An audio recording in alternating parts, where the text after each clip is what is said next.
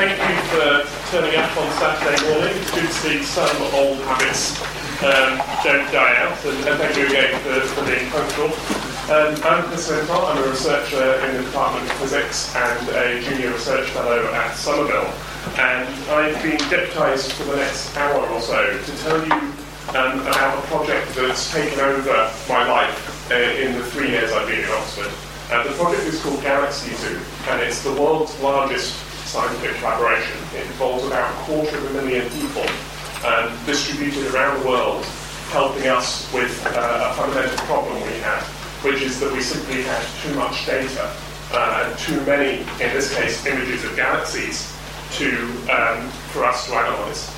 And so we think of this as the first of a new breed of what we might call citizen science projects that don't just involve people like me talking to the general public and to non-scientists and tech scientists about what we're doing, but involve working in a real collaboration with large numbers of members of the public. So let me see if I can make the lights a little more civilised. That way you can go back to sleep in quiet silence. That allows me to sleep if I do that. Never mind. Hopefully that's okay, you can see the slides. What I thought I'd start off by saying, because we will be talking mostly about this one project, Galaxy Zoo and astronomy, is that in some sense, astronomy among the sciences has always relied on the efforts of amateurs to do what we professionals cannot. One particularly famous example from early in the 20th century involves this man, Will Hay, who might be familiar to some of you. I'm afraid it's a little before my time. I had to do some research.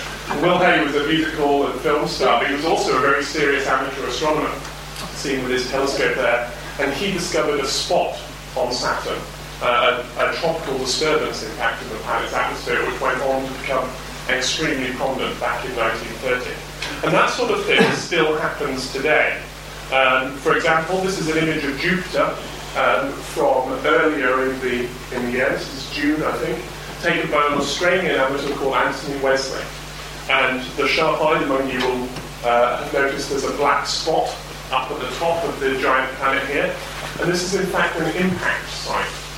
In early June, something, and we don't know what it was, it could have been a comet or an asteroid, smashed into the upper atmosphere of Jupiter, destroyed itself, and what you can see there is literally soot, carbonaceous particles which have been thrown up into the upper atmosphere.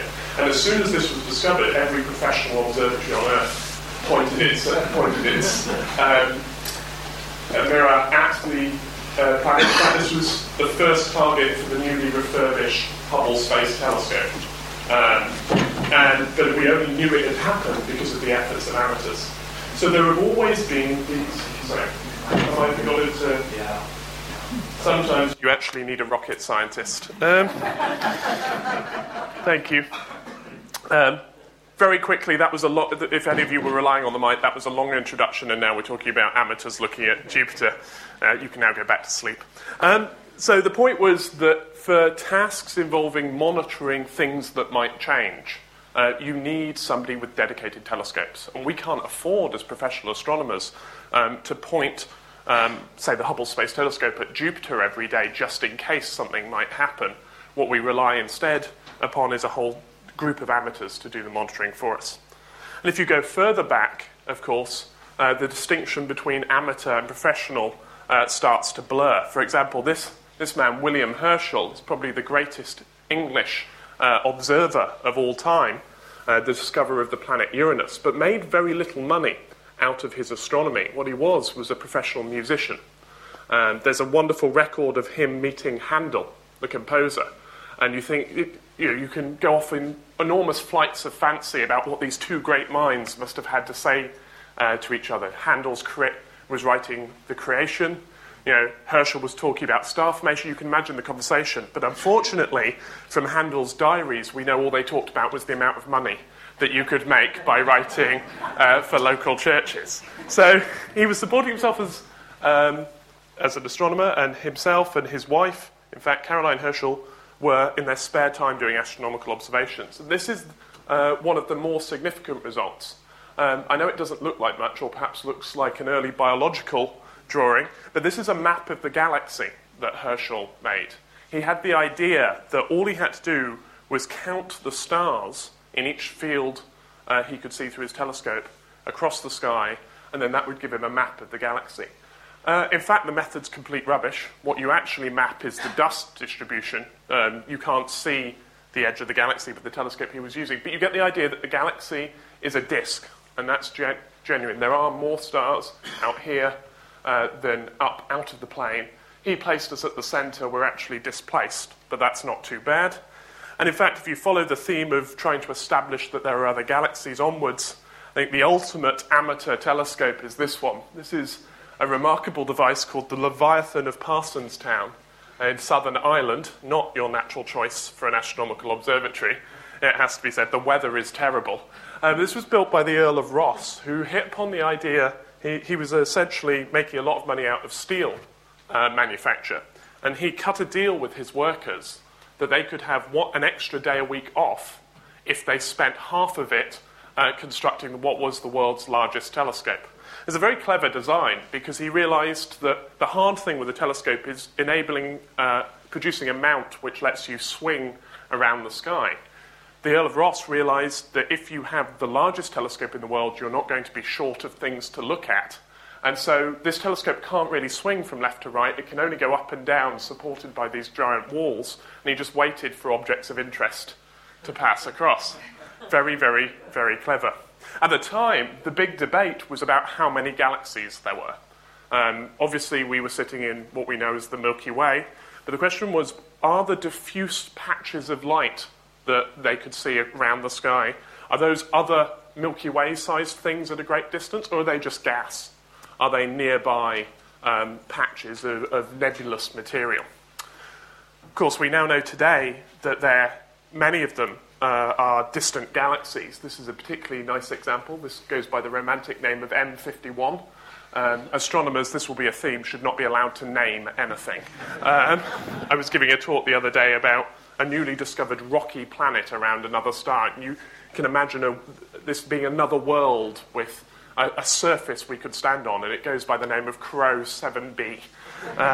We need some help, I think. Anyway, so this is the modern image. What I wanted to show you was Ross's drawing of this object, which we can superimpose with any luck. There we go.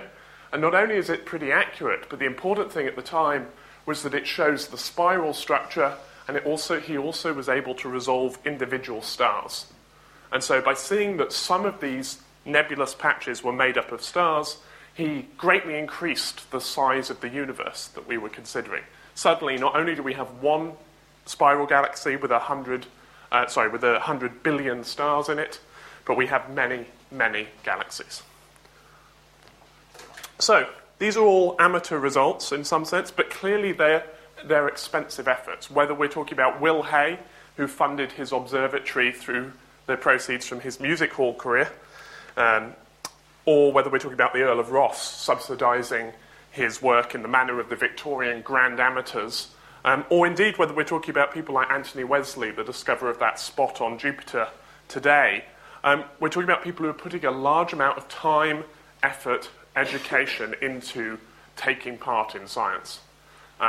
They may be amateurs because they happen to do other things, but they're operating on a professional scale.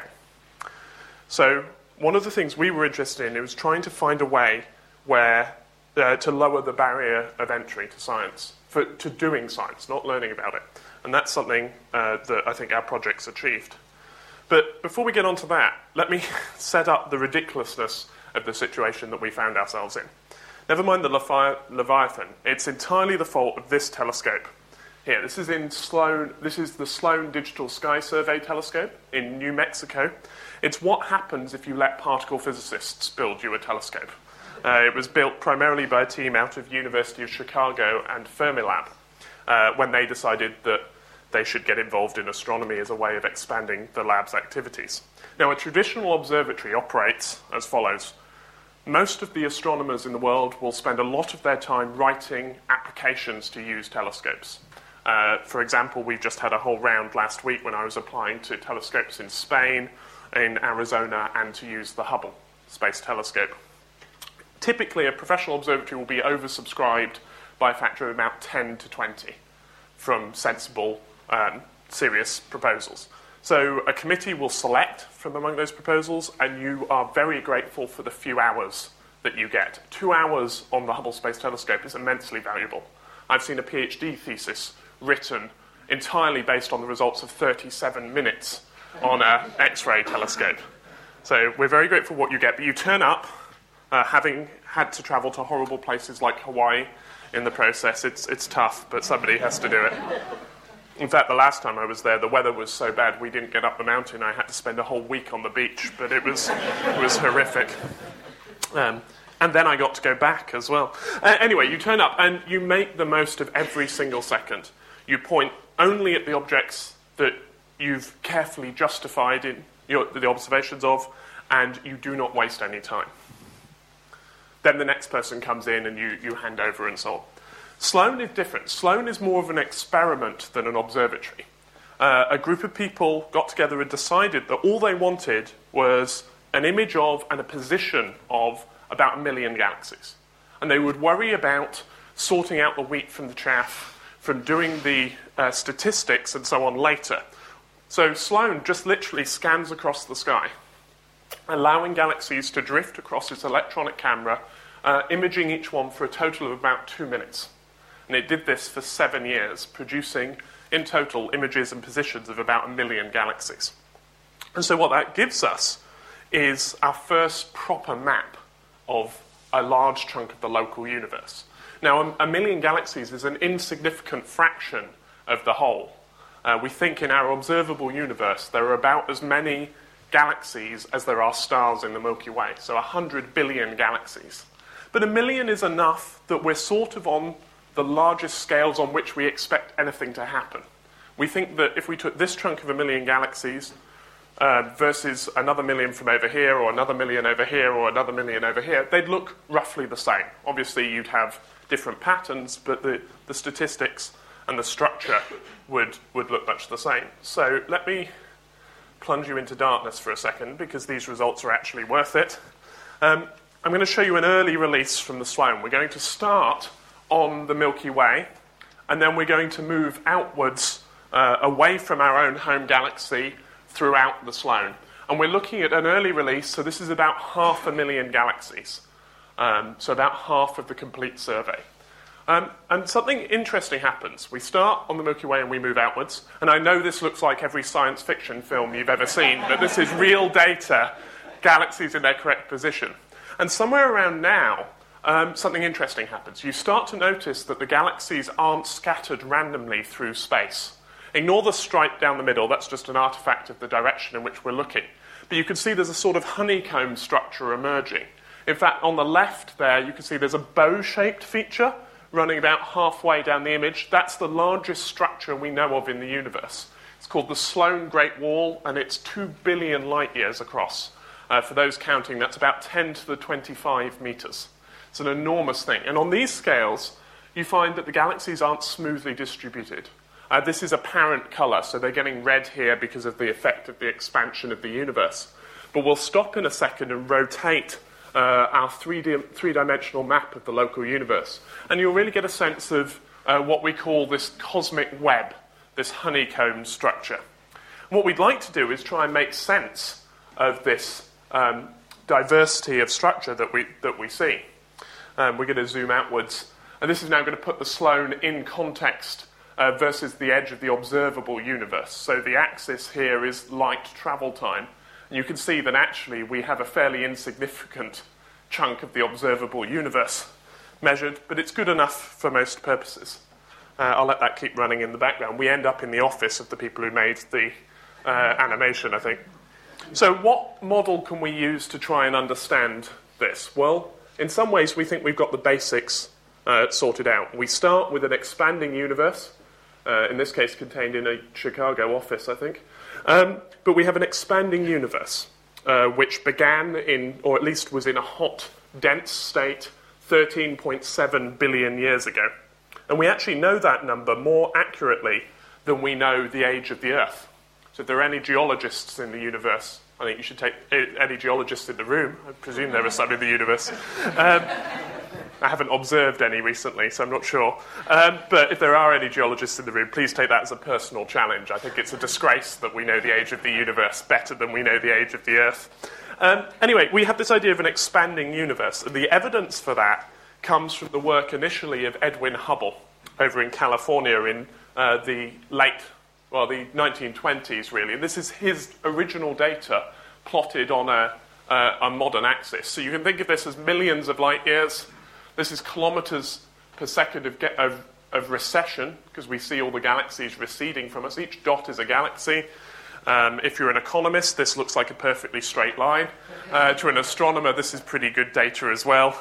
To anyone who worked in a science where it's easy to do laboratory measurements, here's the modern version from the Hubble Space Telescope. And we now have hundreds of millions of light years covered, tens of thousands of kilometers per second. And we have this apparently very strong but hard to explain relation that the further away a galaxy is, the faster it appears to be receding from us. And it's this one fact that gives us the idea that space is expanding. To see why that follows as a consequence, the only way I can ever get to this is to think about this painting. This is by the Dutch artist Escher. He was as bad at naming things as astronomers are, so this is called cubic space division, because it divides space into cubes. But what I want you to imagine is that we're all sitting down here on this cube in the bottom left, and that in this universe that we find ourselves in, all of the rods are expanding at some constant rate, let's say 100 miles an hour. So how would that look in this strange universe? Well, the first thing is that obviously all the cubes would appear to be receding from us. We would deduce that we were at the center of the expansion because all the cubes were rushing away from us, but so would anyone on this cube, or this cube, or this cube, and so on. So we'd see all the cubes receding from us. And in fact, we'd see this one up here heading in that direction at 100 miles an hour, just because of the expansion of the rod joining us to it. Now, the one in the top right would be heading in the same direction, but would appear to be receding twice as fast, because this rod is expanding, and so is the rod up there in the top right. So it would appear to be receding at 200 miles per hour. So if you were careful and you did your observations of these other cubes, you'd conclude that the further away a cube was, the faster it was receding from us. It's trivial. It's just because there are more rods joining us to the distant cubes. Now, if you replace the cubes with galaxies, and instead of having rods expanding, you have space expanding at some constant rate. So for every chunk of space, it expands at a particular velocity. Then you have the idea that the more distant a galaxy is, the more space there is between us and it, and therefore the faster it will be receding. We can recover Hubble's law just by letting space expand. We can also, of course, run this movie backwards in our minds. And instead of having expanding rods, as you go back in time, the rods are contracting, and you quickly get back to a point where all the cubes are crushed up on top of each other. This moment that we call the Big Bang. And we can talk about what the universe would have been like back then. In fact, for reasons I don't have time to go into, we can actually measure tiny fluctuations in the density of the universe back then. We think that it was pretty much uniform, but there were tiny fluctuations on the order of a few parts in 100,000. Places that are slightly more dense than the average, and places that are less dense than the average. And it's these tiny fluctuations that become exaggerated to produce the cosmic structure that we saw in the Sloan movie. And I can show you that with a computer simulation. So, for example, we start the simulation 300,000 years after the Big Bang. We run forwards to 15 million years, and we stopped it here. So where you see bright patches, these are regions that are more dense than the average. Where you see dark patches, these are regions that are less dense than the average. And so you can predict what's going to happen. We've got a small blob here, maybe 1 part in 1,000 more dense than this part, the dark patches to either side. And so any material nearby will feel the gravitational pull of this blob and tend, on average, to move down into the denser regions of space. And that has the effect of exaggerating these tiny fluctuations. So the rich get richer, the places with more stuff have a stronger gravitational pull in more material, and what starts as quite a smooth field from 15 million years to 1 billion years to 5 billion years, and then to today, becomes quite exaggerated. We have this web structure that you saw in Sloan. You can see it much clearer if I run it forwards as a movie. Taken out the expansion of the universe to make it easier to see, but you see what starts off as a smooth distribution of matter ends up as this cosmic web.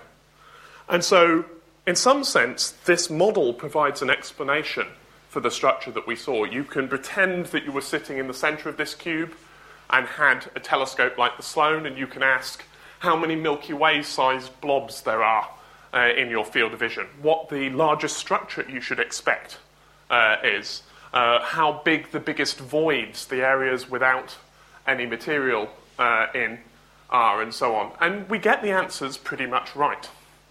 On a large scale, we understand the formation of the structure that we see. So in some sense, we're done. Modern astrophysics is finished. We have a model that fits. I don't get to go to Hawaii anymore. Don't tell, I know the head of Department of Physics, Roger Davies, is coming later. Don't tell him that I said we were done. I still want to go to Hawaii. But in another sense, the model that we use is profoundly unsatisfactory. Because to get this right, the recipe I put together for the universe is a little distressing. So let me show you. This is a pie chart that splits the distribution of the universe's energy, its energy density today. And 0.03% of the universe's energy density is in the form of what an astronomer would call a heavy element, a metal, anything other than hydrogen or helium. So to an astronomer, carbon, oxygen, nitrogen are all metals. It drives chemists absolutely up the wall. So 0.03%, everything we actually care about as humans, our planet, everything we're made of. 0.3% is in the form of fast-moving particles called neutrinos. 0.5% of the universe's energy density, is in the form of stars. So we're deceived by looking at the night sky with our eyes. We see these wonderful sparkling things that pick out the shapes of galaxies, and yet we don't realize that we're only looking at 0.5% of the universe. What's the rest? Well, 4% is in the raw materials from which stars could form. Hydrogen, helium, gas, which probably will eventually go on to form stars. So that gives us a total of about 5% of the universe in forms that we understand. The rest, 95% of the universe, presents a profound problem. 25% of the universe's energy density is in the form of something called dark matter. This is stuff that has gravity but doesn't interact with light, and we infer its presence indirectly. For example, if I don't put dark matter in, then the process of exaggerating these tiny fluctuations happens much slower, and we end up with a universe that's too uniform today. We also need dark matter to hold spiral galaxies together. We can see how fast the galaxy's disks are rotating, and without the presence of a lot of about 6 times as much matter as we can see hidden there, the galaxy would fly apart. So 25% of the universe is in this form of dark matter. We blame the particle physicists. They need to discover a massive neutral particle. And then we need to say that there are 6 times as many of these as there are ordinary atoms. They tell us this is feasible. Hopefully the Large Hadron Collider in CERN will produce some candidates for this dark matter. So it's embarrassing, but between friends I think we can get away with dark matter.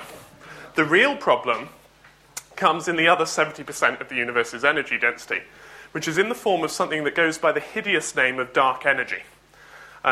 When this was discovered, so this is a 5th fundamental force. So we're used to, as physicists, explaining everything via 4 forces: gravity, the electromagnetic interaction, and then 2 nuclear forces. However, we discovered in the late 90s that, much to everyone's surprise, the universe's expansion is not slowing down, but is speeding up. And none of the 4 forces can possibly be responsible for that speeding up of the universe's expansion. So we have to invent another force. And we call it dark energy. The British astronomers involved wanted to call it quintessence, which is nicely classical. It was the fifth element of the Greeks, the fifth force. The Americans named it, and they called it dark energy. And the rumor is that it was because they wanted to try and get funding from the US Department of Energy by claiming that 70% of the universe's energy is in a form that we can't even understand, let alone tap. A maneuver that's proved remarkably successful, it has to be said. Anyway, the point is that we have no idea what form this force takes. We don't know how it behaves. We can measure its strength today, but what we need to do, if we're going to understand the fate and the composition of the universe, is look back and see whether it's changed, how it's affected the formation of galaxies and the universe we see today. Now, to do that's hard, because if we just compare the simulation I showed you to the observations, I said we get all the answers right. So how can we get more information out of these simulations? How can we produce new challenges to the theoretical model to help us look for places where we can get information about dark energy? Well, one way to do that, and this was the inspiration behind Galaxy Zoo, is to realize that I've pulled the wool over your eyes slightly when I say that this simulation matches that beautiful fly through the universe. I turned the lights off for the fly through the universe because it's worth it, whereas this is just blobs. All this simulation knows about is the behavior of matter. It doesn't care about star formation, doesn't worry about chemistry, it doesn't worry about producing galaxies that actually look like galaxies.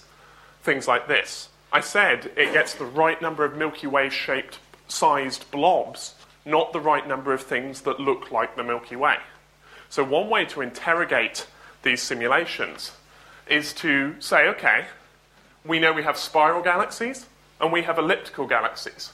We have merging galaxies and we have warped galaxies. We have all sorts of things. So if I can record in the Sloan where the spiral galaxies are, suddenly my computer simulation needs not only to get the behavior of matter right, it needs to get the history of star formation right, it needs to get the history of galaxy interactions right. It becomes a much more stringent test. All we have to do to impose that test is to classify the galaxies that we have in the Sloan survey. There we go. So luckily, there's a well-known classification scheme, Edwin Hubble again. He called it the tuning fork diagram. And essentially, it splits elliptical galaxies from spiral galaxies.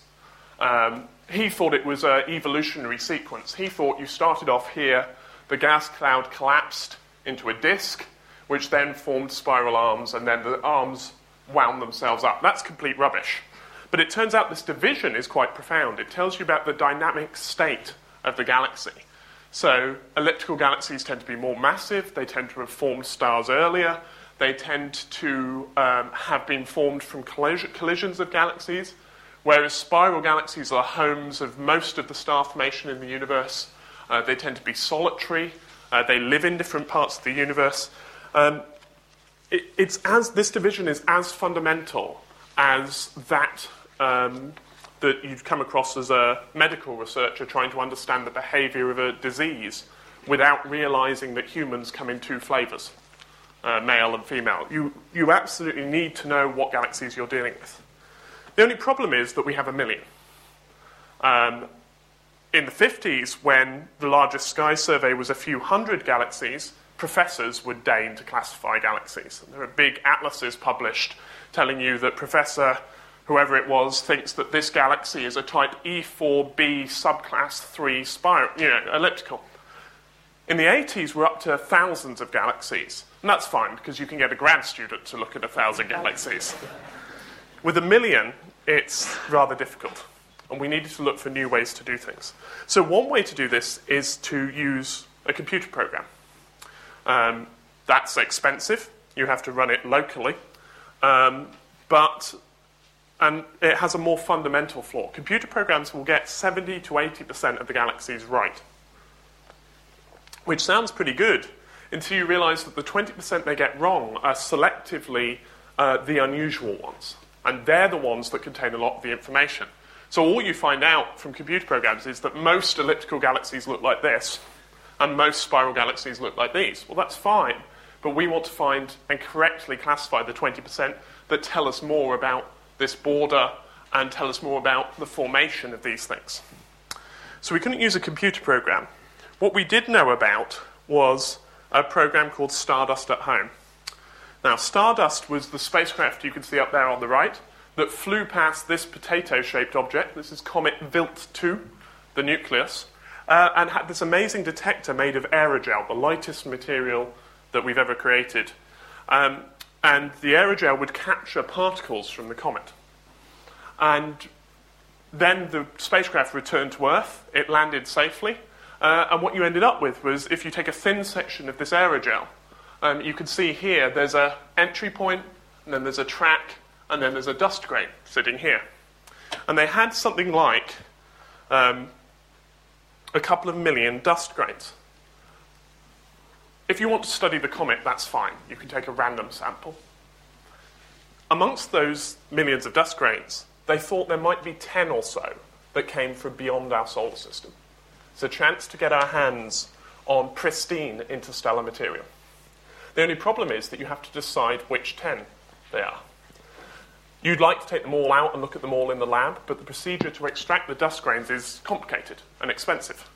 So instead, they needed somebody to review pictures like this and look for things that are unusual. And they put this on the web, and 20,000 people spent a lot of their spare time looking at dust grains. So we knew about this, and I thought, well, surely if people will look at dust grains, they'll look at pictures of galaxies. So we created the Galaxy Zoo website.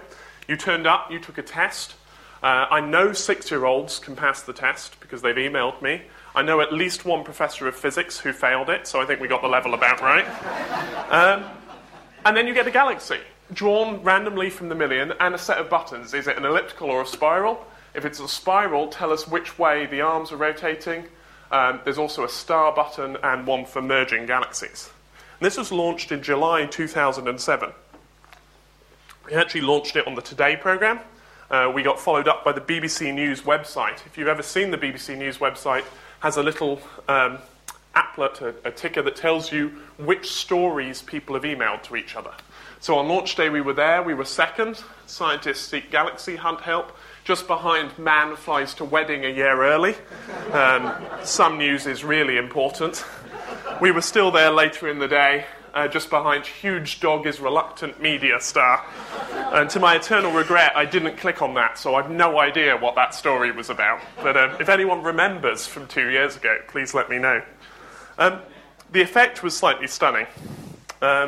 This is our performance in the first 2 hours since launch. A couple of things to notice. You'll notice there aren't really any classifications in the first 12 hours or so. This is because the computer that powered the site caught fire here. And our team at Johns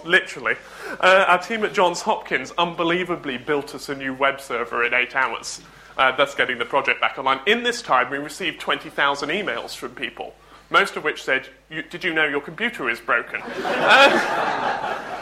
But it was very successful. Let me give you some scales. The largest professional classification when we started was Fukugita et al. 3 people, 3,000 galaxies each. I have to confess, we tried the easy way. We did give the problem to a graduate student. His name's Kevin Savinsky. He's now a postdoc at Yale, having decided that the Atlantic Ocean between us and him is a good idea. But we're trying to name the unit of galaxy classification after Kevin, because he did 50,000 in a month. So the Kevin month is there. Incidentally, the first result in Kevin's thesis was that a graduate student will look at 50,000 galaxies before telling you where you can stick the other 950,000. Anyway, you can see we were doing a ridiculous number of classifications. And this carried on. We didn't quite maintain this pace. But in the first 2 years of the project, we had 250,000 people and more than 100 million classifications. And because that means that many people have looked at each galaxy, we can take an average, we can listen to the majority, we can do things weighting users depending on their behavior, how well they do compared to professionals, to each other. And instead of just having 1 million galaxies, we now have different pots. I have elliptical galaxies, I have spirals with I have spirals with arms going one way. The direction of arms tells you about the rotation of the galaxy. So all of these rotate clockwise. All of these rotate anti-clockwise. We've got edge-on spirals where you're looking along the disk. We've got some alien spacecraft, and we've got mergers there in the middle. They're not really alien spacecraft. I said that in a talk the other day, and I was submerged at the end by people wanting to know how they got their hands on this data. So the point is that this works. And we were able to classify our galaxies. So let me tell you about some of the things we've done with that. The first thing is that we were able to show quite how important it was that this was done by eye. Because looking at these these are typical examples of their class. Typical spiral, typical elliptical. And they're almost stereotypical. Because if you ask an astronomer to describe a typical elliptical galaxy, the stereotype is that they're old, red, and dead. The stars in them are old. There's very little star formation going on. Wherever you see blue stars in an astronomical image, you're looking at massive stars that are quite short-lived. So we know that there was star formation here in the last couple of 100 million years or so, because the blue stars are still there. In the elliptical, they've all died out. There's very little gas, so very little star formation going on. So some had argued that you should just split galaxies by colour. Let's just have blue galaxies and red galaxies. That will be the same as spiral and elliptical. You don't need to look at them. You don't need to put anything on the web. But the first thing we showed is that that's actually not true. For example, on the top here, you've got a typical blue spiral galaxy from Hubble, and they're different galaxies, but an example from Hubble, an example from Galaxy Zoo. On the right, you've got typical ellipticals, Hubble and Galaxy Zoo. And in the middle, you've got an example of a spiral galaxy. There are clear spiral arms there, but the colour is the same as the elliptical. We find a whole series of spiral galaxies. And in some environments, they account for about a third of the galaxy population, which are spirals where the star formation has been turned off. In fact, they seem to have undergone a process which, remember, we're not allowed to name things, has the technical term of gentle strangulation. Because what's happened is that these galaxies form in the middle of nowhere, out in the field, less dense regions of the universe, and have dropped into the environment of a galaxy cluster, encountered denser material which has stripped away the fuel they need to keep star formation going. Now, that story was known, but what people didn't realise was this process happens so gently that the spiral arms are left intact. And so now we have a challenge to the simulators. They have to make this process happen, but without disturbing the galaxies. Later on, these galaxies will probably plunge into the centre of a galaxy cluster, a much more dense region, at which point they'll collide and form an elliptical. So we don't see any red spirals in the centre of galaxy clusters, because by then they've had a much more violent encounter. Speaking of spirals, the first thing we tried to do was supposed to be a sanity check to show that our data was acceptable. So we had these two types of spiral, clockwise and anti-clockwise. And there was a paper by Michael Longo of University of Michigan, and Michael Longo is a wonderful bloke, but one of those people, if you gave him a baseball bat and a beehive, it would be a matter of seconds before he applied one to the other, just to see what would happen. So he published a very controversial paper, which claimed that he'd looked at 3,000 spiral galaxies, and he found more anti-clockwise spirals than clockwise, to some degree of statistical significance. And this, it's hard to explain quite how controversial this result is. For starters, it's an observation that depends on your position in the universe. If you travel, imagine all galaxies, to me, appeared anti-clockwise. Then if I was on the other side looking back, they would all appear clockwise. And we assume in cosmology that any observation we make on the large scale doesn't depend on your position in the universe.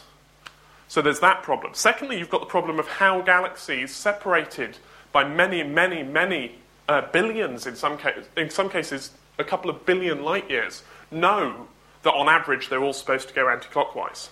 When we started talking to theorists about explanations for this, and the kind of thing they would turn around and say is, well, that makes perfect sense if the universe is small and shaped like a donut.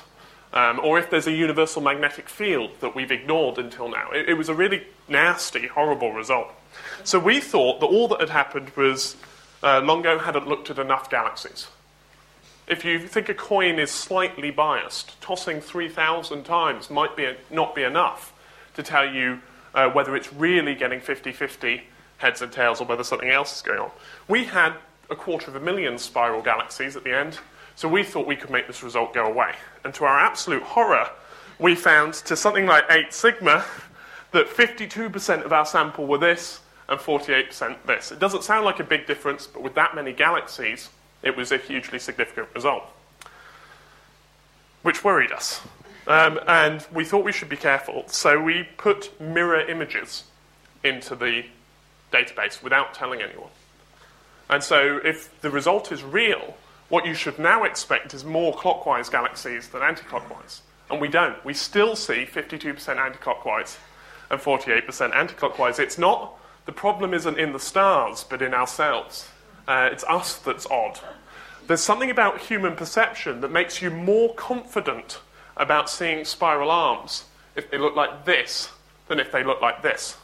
And it turns out that this is almost a well-known psychological effect, or at least it is with moving images. So I have an example. This is known as the ballerina illusion. How many of you see her rotating clockwise? Peer pressure is a wonderful thing. How many see her going anti-clockwise? Few brave souls. How many have seen her switch in the time? Good, excellent. So, if you take a lot of people and a lot of time, you see there's over a lot of time, there's a preferred direction in the population as to which way this ballerina is spinning. Apparently, if you know about ballet, it's absolutely obvious. But you assume no one knows anything about ballet. And we think we've got the static equivalent here. There's something about the perception of movement in these things. People are interpreting them as spiraling down into the screen there. So we're now writing a psychology paper on this effect, because we have a really large sample of unbiased data. We're even looking to see whether it's different in cultures that read right to left, as opposed to left to right. It's a beautiful spin-off project, and it's produced useful science as well. So I talked about red ellipticals, so I talked about red spirals. Thought I should talk about my own piece of this research, which is to look at the opposite, blue ellipticals, because ellipticals present a fundamental challenge to the model. We think that galaxies build up by the addition of small blocks. If you look right back, as the Hubble Space Telescope has done to the beginning, we see small, faint, gas-rich galaxies, maybe 1/100th of the size typically of the Milky Way. And over time, we expect these to merge together so that you build bigger and bigger galaxies. And so you'd predict from this simple model that the biggest galaxies would be forming today, because you've got to add together many, many blocks, have many more mergers. And the biggest galaxies are ellipticals, but what we actually see is that most ellipticals formed in the early universe. So this is an example of something that we just don't understand. What we wanted to do, therefore, is find the stragglers, the few ellipticals that are still forming stars today, study the process locally, and use that to interpret what's going on in the early universe. So we have a sample now of blue ellipticals. Remember, blue means star formation. So each of these is forming stars at something like 1 to 50 solar masses of gas converted into stars per year. And a typical spiral galaxy like the Milky Way forms about 1 sun's worth of gas into stars per year. So we have our sample. We went to measure the amount of fuel they have for star formation using this place. This is the IRAM 30-meter telescope in Spain. I promise it's a great observing site. The fact it's in a ski resort in the Sierra Nevada has got nothing to do with the choice to go there. But this is capable of looking at carbon monoxide, the second most common gas in these galaxies. And we get something interesting. I know it's a technical graph. This is my work. You can put up with it for a minute, and then I'll move back to more general things. So for each of these galaxies, we have the time since recent star formation began on a logarithmic scale. And we've got the amount of molecular gas, the fuel for star formation. And at 200 million years after the beginning, you see there's a sudden drop. We don't see any galaxies with substantial amounts of gas after this point. And 200 million years is interesting because this is the point at which the black hole at the center of these galaxies begins to have a say in proceedings. We know that there are black holes at the center of most massive galaxies. The one at the center of the Milky Way is about 2 million times the mass of the Sun. We know that in the Milky Way's case because we can watch things orbit it. This is a real image of stars at the center of the Milky Way, observed over the course of about 10 years. And you can see that they're all orbiting, and it's an amazing technical achievement to be able to see this. But you can see they're all orbiting something that appears to be here. And because we know the mass of the stars, we can calculate the mass of the invisible object at the centre. Just in the same way we can calculate the mass of the sun by looking at the behaviour of the planets. So we know there's a black hole at the centre of the Milky Way, and ours is pretty much quiescent. You don't see any light coming from it. There isn't a large amount of material currently falling into it. But it turns out that black holes are polite creatures and have a maximum rate at which they like to feed.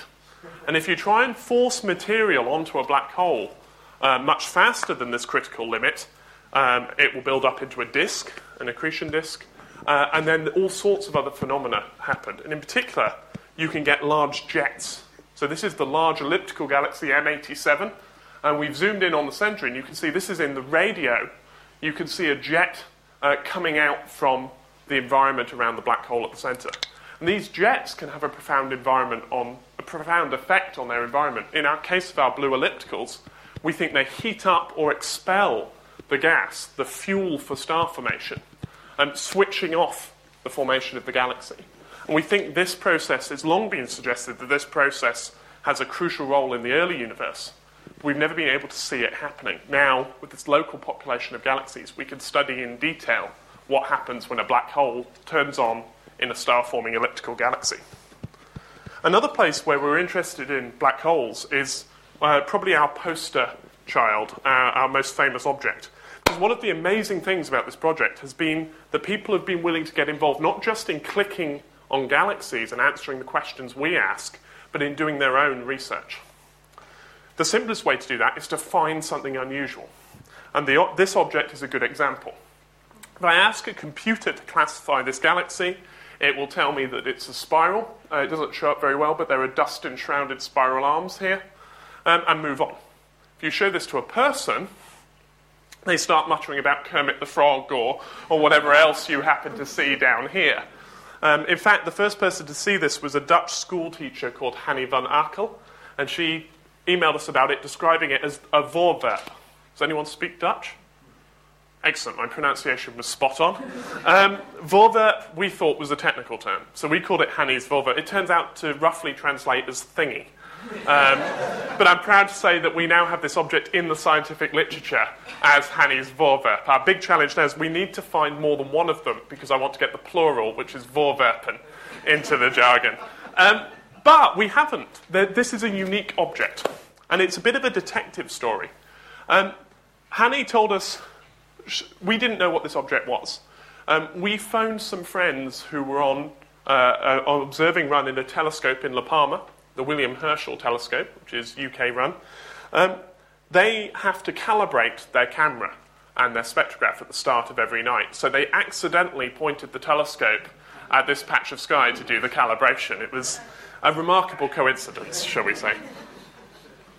That gave us our first data, and that data told us that this is a blob of gas at about 15,000 Kelvin, so reasonably hot, which wouldn't be that mysterious, except that we also found out there are no stars in this object, no source of heating or ionization. So we were trying to work out why this blob of gas should be so hot. In fact, we now know there's a whole load of cold gas out here, and it's only this blob that's shining.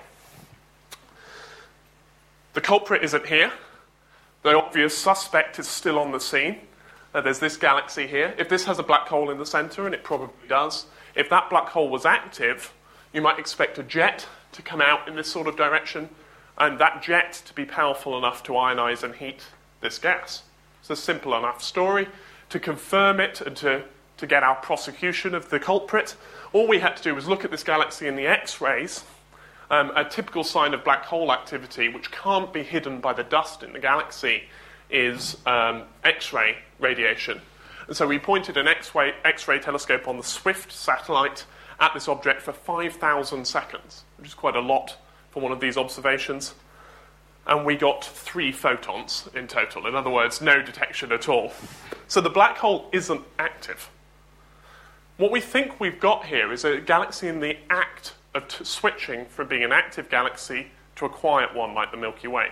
We know this happens because we see the population of galaxies change over time. We see that there were more active galaxies in the past, but we've never been able to catch one in the act. And we think that's what we've got here, and we have Hubble Space Telescope time to go and look at this object.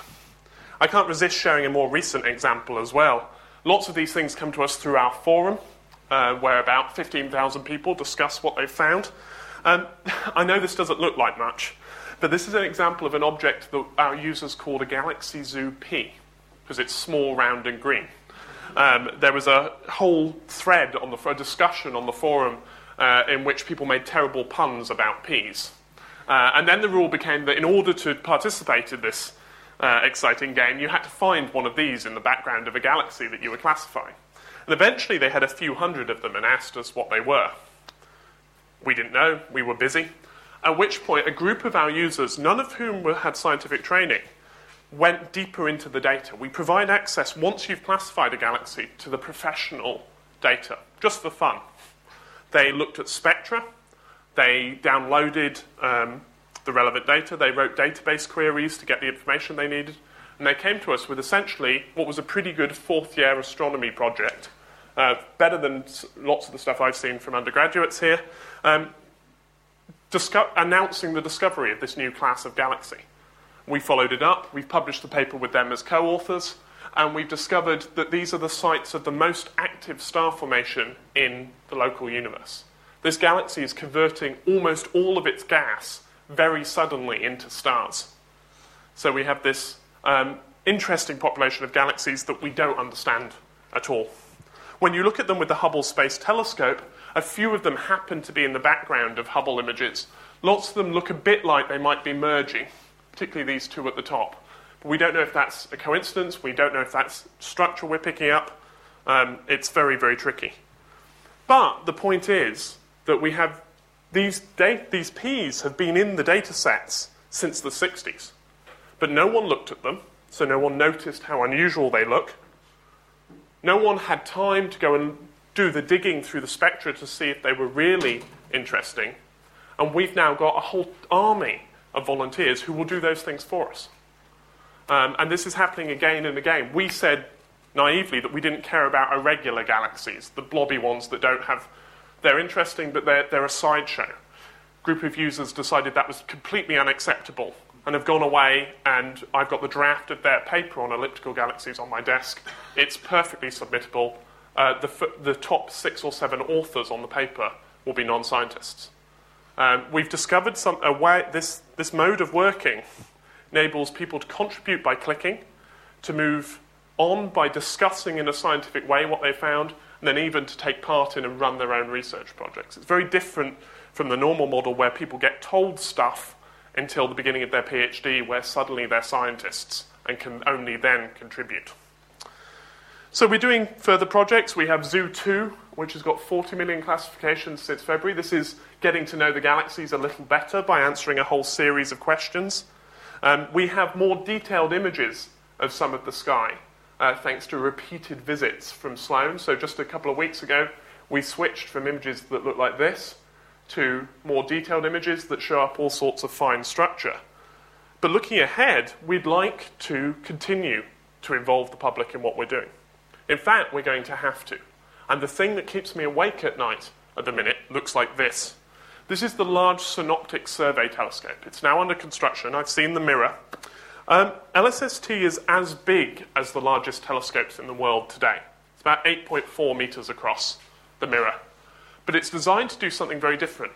It will scan the entire sky every 3 nights.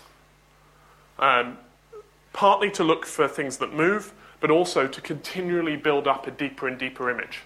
So to give you an idea, we're talking about 30 terabytes of data per night. So if any of you are a computer savvy, then you'll understand that's a lot.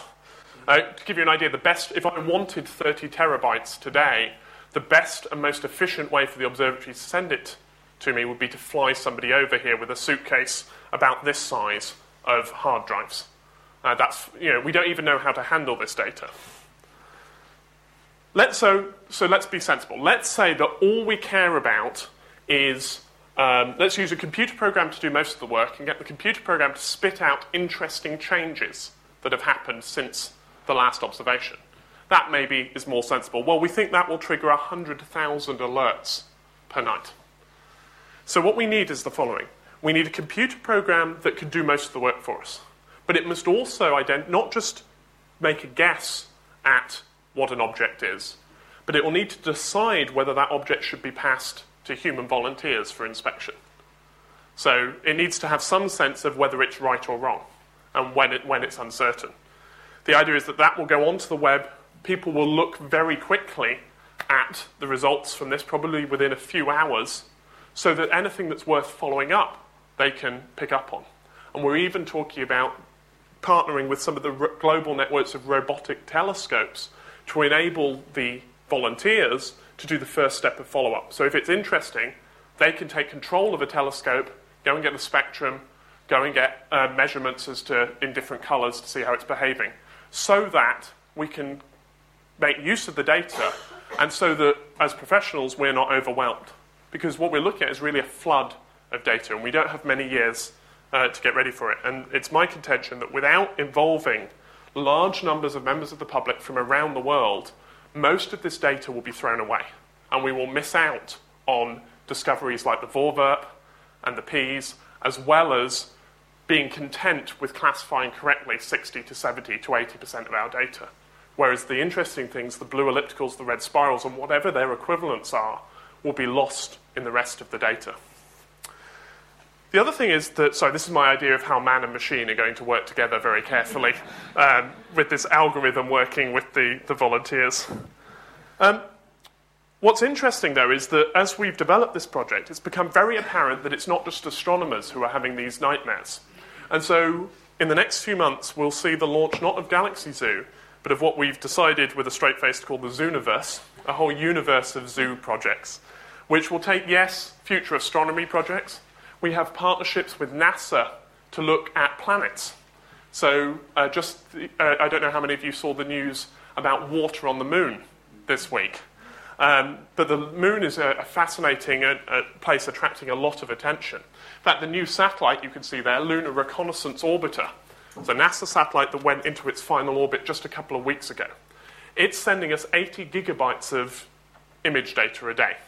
Again, it's too much. Even if all the world's planetary scientists did nothing but look at the images, they would never be able to see the images at their full resolution. This thing can resolve features on the lunar surface that are about this size.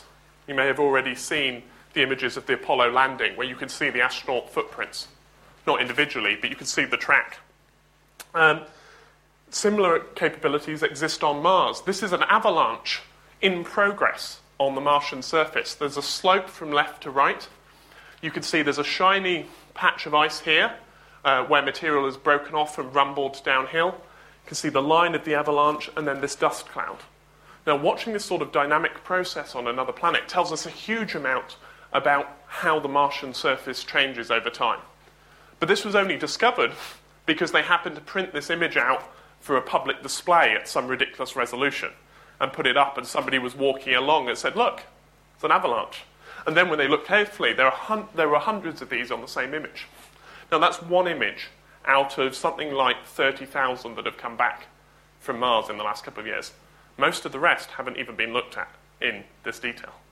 So if we're ever going to do that, if we're going to make serendipitous discoveries, if we're going to classify the craters on the surface of the planets, which give us the age of regions, we're going to need help.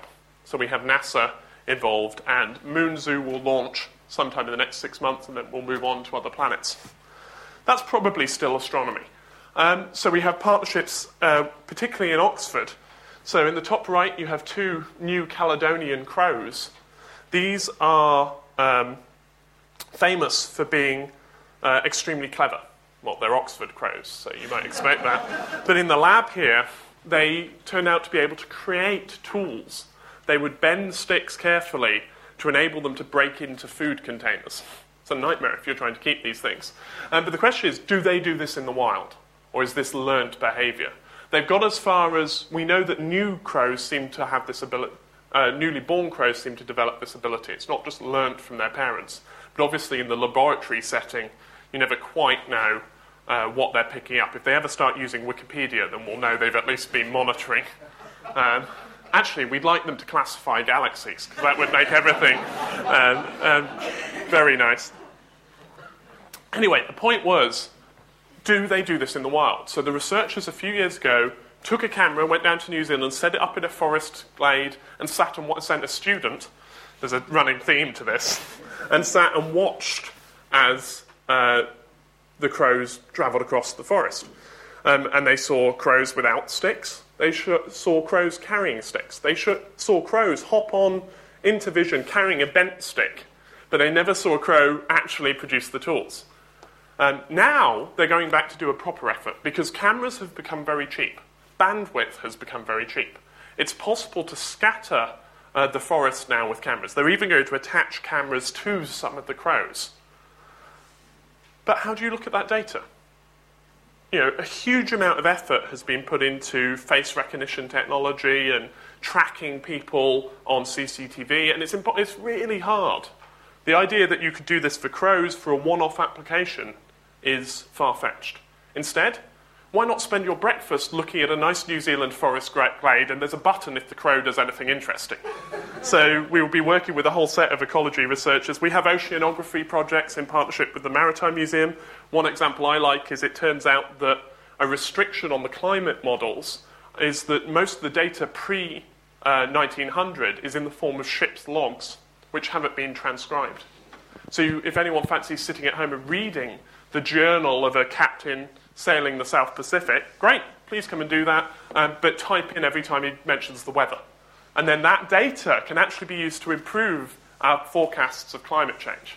And then my current favourite example comes from the Sackler Library in the Department of Classics. About 100 years ago, just over now, an amazing team of Oxford archaeologists went down to a place called Oxyrhynchos in modern-day Egypt. It was a Greek settlement, now abandoned. And they found the rubbish dumps of this abandoned town, which were stacked in some places 25 feet deep with ancient papyri, which would be presumably some sort of proto-recycling scheme.